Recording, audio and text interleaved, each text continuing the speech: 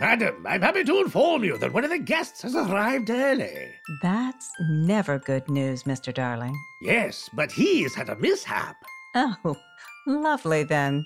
Continue. It appears that, Mr. Perkins has attempted to purloin a pumpkin from our permanent patch. His eyes have already begun to glow. Oh, dear.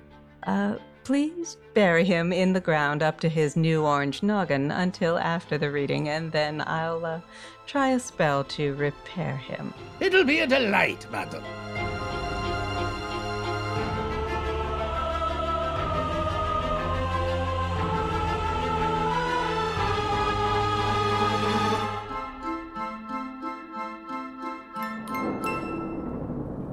Happy Halloween, spooky lovelies, and welcome to the Midnight Library. I am happily your haunting host, Miranda Merrick.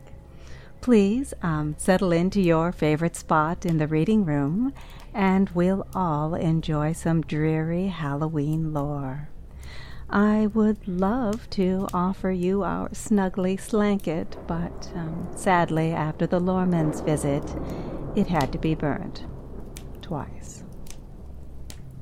I would like to take this opportunity to address a little something up front with you, our dear guests, as we're gathered here so conveniently tonight.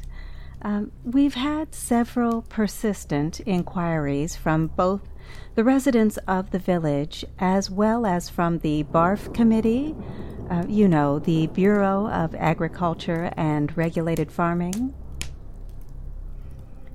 All of them seeking to know just exactly why it is that a profusion of pumpkins continues to graciously grow with gusto on the grounds of the Midnight Library all year round. My first impulse is to retort with a short, "Well, that's none of your business," because it isn't. But, in a courteous attempt at appearing to be forthright, I am willing to speculate in loose fashion as to why this wondrous phenomenon has been bestowed upon us. Well, perhaps it is some manner of yet unknown science, some mysterious mineral that's present only here. Conceivably, an ancient force at work could be a possibility, as the library is situated upon a verifiable ley line that flows directly from Great Britain. Although, in 1609, the kooky villagers did promise to burn dear Grandma Agnes for being a practicing witch, which their judge-approved decree stated would take place, and I quote, "as soon as the last pumpkin was picked from the patch." Well, the optimistic villagers promptly began picking pumpkins and preparing for her future funeral pyre right in the center of the sprawling patch. However, Agnes, not being a woman to be toyed with when handed the endorsed proclamation, laughed and shouted, "I fear not your flames. Why wait?"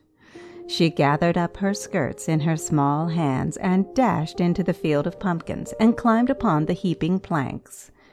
She stood proudly upright, shimmied her underpants down her fine legs, and kicked them, flying high from her black-booted pointy shoe far off into the middle distance of the field, and calmly stated, "Upon these grounds the blessed gourd shall grow, an infinity of fruit from this land shall flow.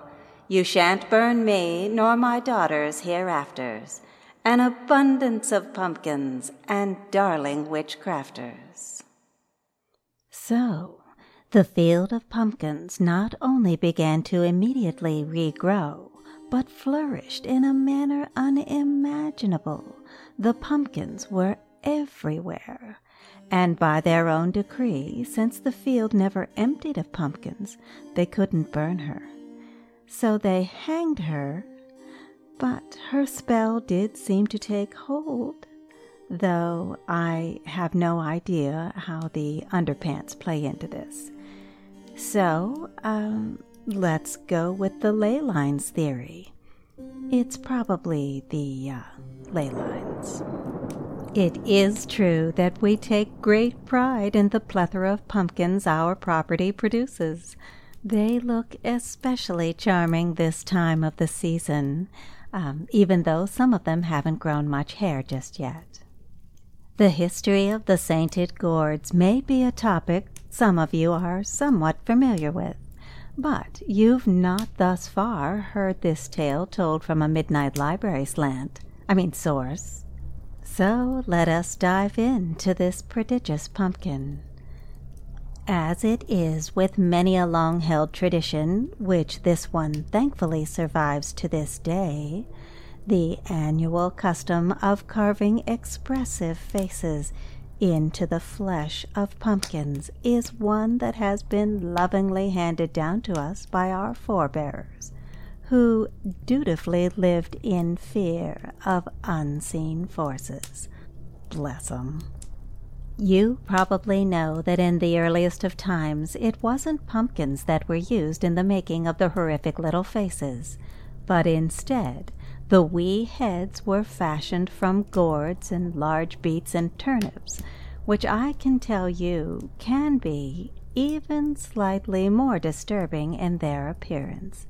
And yes, we grow these here too on the grounds of the Midnight Library. Of course.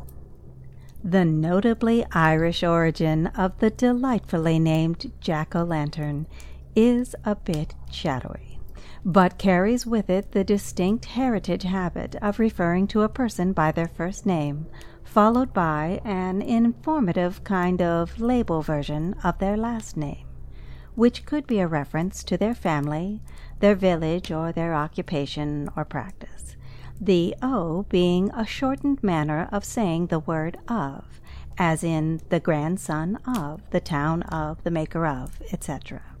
So to this day we have such names as John O'Brien, meaning John the son of Brian, Finn O'Connor, which, apropos of nothing, long ago was pronounced more like O'Conhur, and meant lover of wolves, and my great-grandmother Agnes O'Craft, and a cousin of mine named Belinda O'Broom. We have several books here that give the origin of jack-o'-lantern as being a 17th century blanket term referring to a night watchman, who in times well before the invention of electricity were men who walked through villages or patrolled castle walls and grounds with glowing tallow-lit lanterns at night to watch for invaders and thieves and highwaymen, hoping to launch an attack under cover of darkness. In more of a folklore recounting from the 18th century, we have the appealing tale of an Irish blacksmith named Jack, who apparently wanted more out of life than his powerful hands could earn. So determined was he to have a rich life that he entered into a pact with the devil. According to their contract, Jack would live a long, healthy, and wealthy life, but upon dying, he would be doomed to an eternity of servitude to the dark forces of the night, all night, every night. His indentured, damned soul would walk the earth in total darkness. Not even the moon or a single star would ever appear. His spirit would never know the warmth or golden love of sunlight ever again.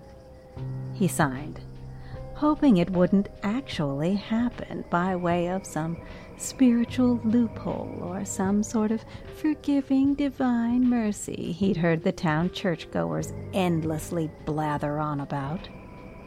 But it did happen.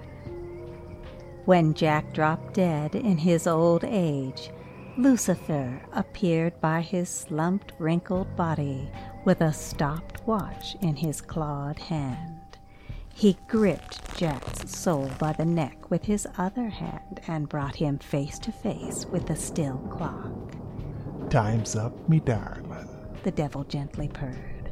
and Jack was plunged into a vast, strange, blackened field, with Lucifer being the only distinguishable faint figure far in the dismal distance, his throne of dimly burning embers providing more heat than light. Jack was alone with his one and only fear, his fear of darkness. He dashed to the broiling throne and threw himself down at the hooved feet of Satan and begged him for mercy. Satan, who's apparently an old softy sometimes, provided Jack with a single hot cinder plucked from his glowing throne, which he politely placed inside of a hideously hollowed-out turnip, thus gifting Jack with his tiny bit of comforting glimmer, and us with the very first jack-o'-lantern. See? So maybe don't believe every bad thing you hear about Satan. Friend, join our fire, and we'll share our light. Come to the Broom and Fang this Samhain night. Just tap at the door and raise your lit gourd. Bring just yourself and your favorite Ouija board. There'll be music and mystics and danger and laughter. Mix with the living and a few from the hereafter. We'll dance and we'll chant just a bit round the fire. Maybe take a few sips to lift spirits higher. Raise a glass to the dead with a loud ringing clang. Enjoy the magic of the night at the Broom and Fang.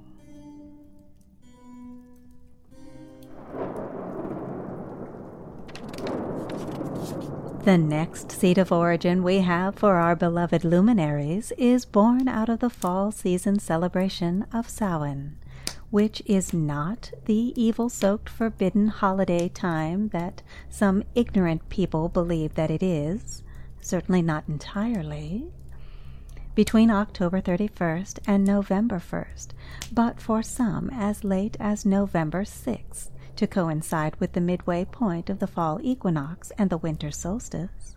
Samhain is the ancient pagan observation of the turning of the seasons, the gentle shifting of Mother Earth into a more comfortable position to give rest to her northern lands that have dutifully put forth a bounty of green pastures and foliage and life-giving food for the multitudes of animals and people. For centuries before modern times, as the summer season drew to a close and the daylight time shrunk and the harvest labors were done, the people would gather in the dusky, chilled evenings and light a warming bonfire. They shared the comforts that summer had provided, bringing bread and woven blankets, cider and wine. They would be thankful and surrender the living season, and welcome the season of death. It was and is a time to remember and honor the dead. A killing frost would arrive, bringing death to the living landscape, and the people readied themselves for winter in ways we would never dream of doing now. They stored up grain. They made provisions for all their livestock. They thatched their roofs. They turned over the soil of their gardens and buried roots and pickled vegetables, and they made excellent practical use of the huge bonfire. The last thing you needed to happen back then was for your ever-present life-supporting home fire to go out. It was your central heating. It dried your clothes and cooked your food and provided your home with a kind of cheerful reassurance with its flickering incandescent light. The fire in the hearth of each home was set to light and kept aflame as long as humanly possible during the fall and winter months. If by chance your fire did go out, and you didn't have or know how to restart it with flint or sticks, you may have to walk in the bone-freezing cold several acres over, or even miles away, to borrow hot coals from a hopefully good-hearted neighbor. When coming from miles around to attend the celebratory Samhain bonfire, the home fire was in danger of dying out, so the revelers devised an ensuring practice that would solve this problem in advance, should it happen while they were away. They would empty out a turnip or gourd, take from the Samhain fire a large burning ember or two, and tuck them inside of the hollow vegetable. One can imagine the cheeky carvers making the required holes into tiny faces. The little holes of the eyes, nose, and mouth would allow air inside of the turnip to fuel the smoldering embers with oxygen and keep them alight. To ensure this during their travels home, the lighted jack-o'-lantern would have a length of twine or leather tied to its top, or be grasped by its still attached vine, and then swung at the reveler's side as they walked or rode a horse back home. The constant inflow of night air feeding the hot little coal and keeping it alive. I'm sure you can just imagine the illuminated, grinning faces of the weird wee vegetables flying around in the darkness beside the souls who traveled home. During this dying time of the year, it was believed that the ethereal veil that hangs between the world of the living and the world of the dead became increasingly thin, so thin that the two worlds might touch and mingle. It was even thought that not every soul that dwelt in the realm of the dead was good, or even the actual soul of a deceased person, but could be instead an evil spirit, impersonating your Aunt Minnie, or just a plain old devil or ghoul bent on lying to you, luring you, or possessing you. On these uncertain supernatural nights, the people sought protection from the free-roaming phantoms that were lurking in search of vulnerable mortals. They thought, as many do even now, that light could save them from the darkness. Their worried, fevered minds dreamed of ways to scare away the gathering ghouls first, before they even seeped through the walls of their dim, drafty homes. They began whittling away at their stock of autumn gourds and vegetables, and later their pumpkins, cutting and chopping, scooping out the handfuls of wet, slimy guts, then etching in grotesque faces contorted with seething and frightening expressions.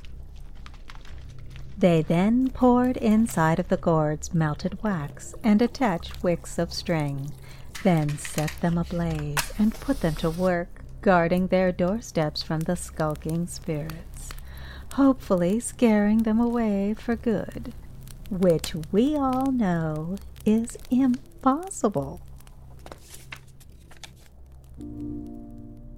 If you are looking for ways to truly enjoy the spirit of this blessed season in ways you've not partaken of before, we have just a few suggestions for you.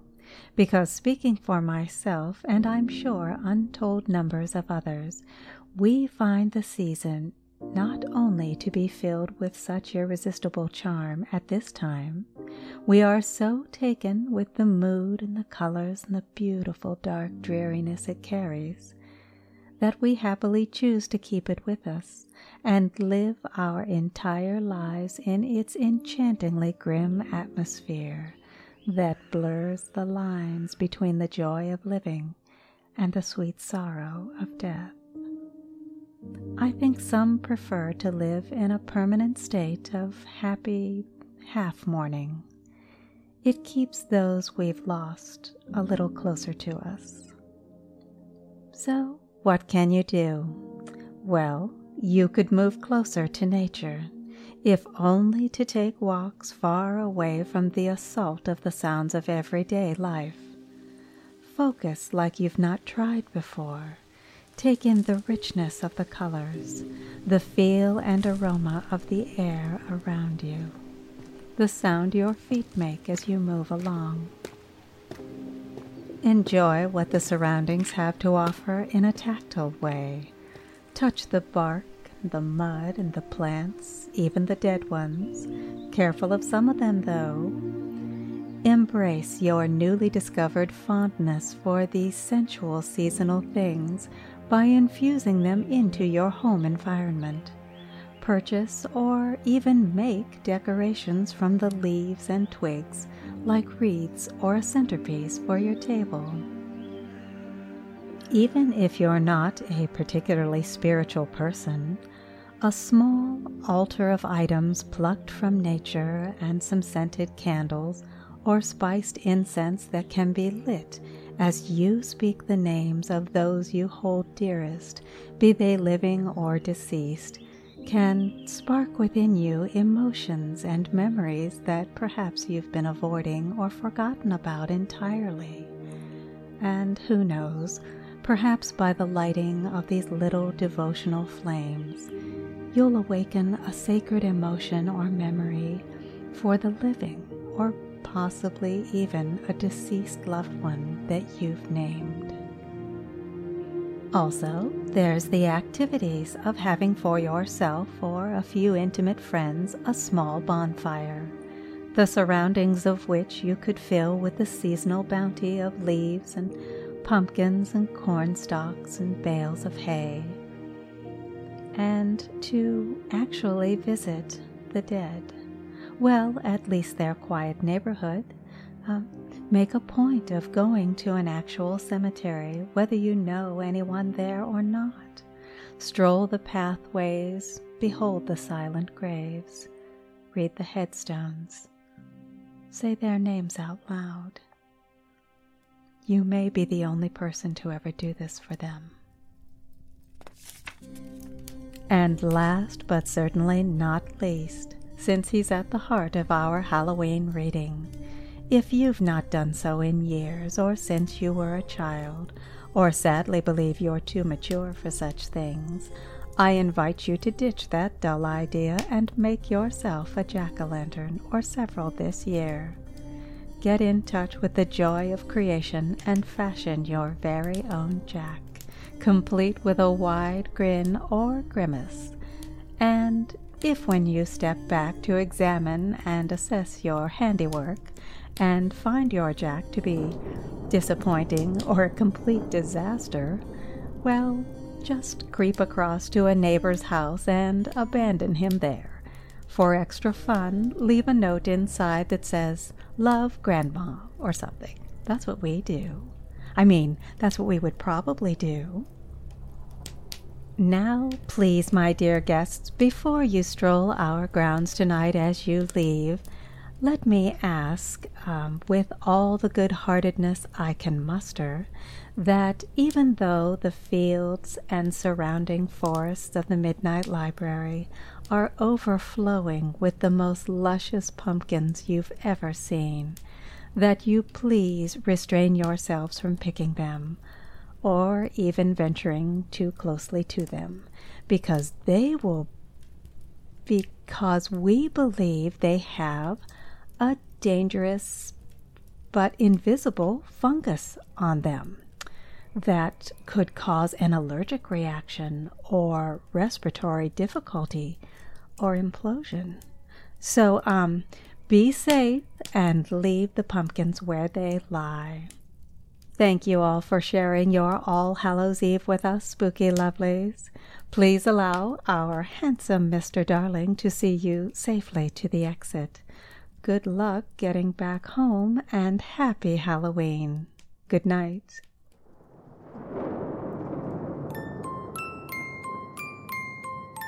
Here's Mr. Perkins, madam, freshly dug up, whenever you're ready. I raise this measure of blood and gherkins, to free from the pumpkin this Mr. Perkins. Put back his head in its former fashion, not pumpkin orange, but its normal ashen. Let him learn it's not wise to commit such a crime, One should never steal from a witch so sublime. Enis, Minas, Minus, Moas. Let his pumpkin head now go us. Stand him in front of the fire, Mr. Darling, so we can see inside of him. Oh, dear.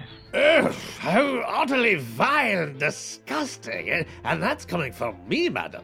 Well, his head looks normal. I do pity any doctor who opens him up, or anyone who shares a restroom with him. So, from this night forward, his innards will be gooey pumpkin guts and seeds? I'm afraid so. Can you believe what a blessing, Mr. Darling? Hardly, madam, hardly.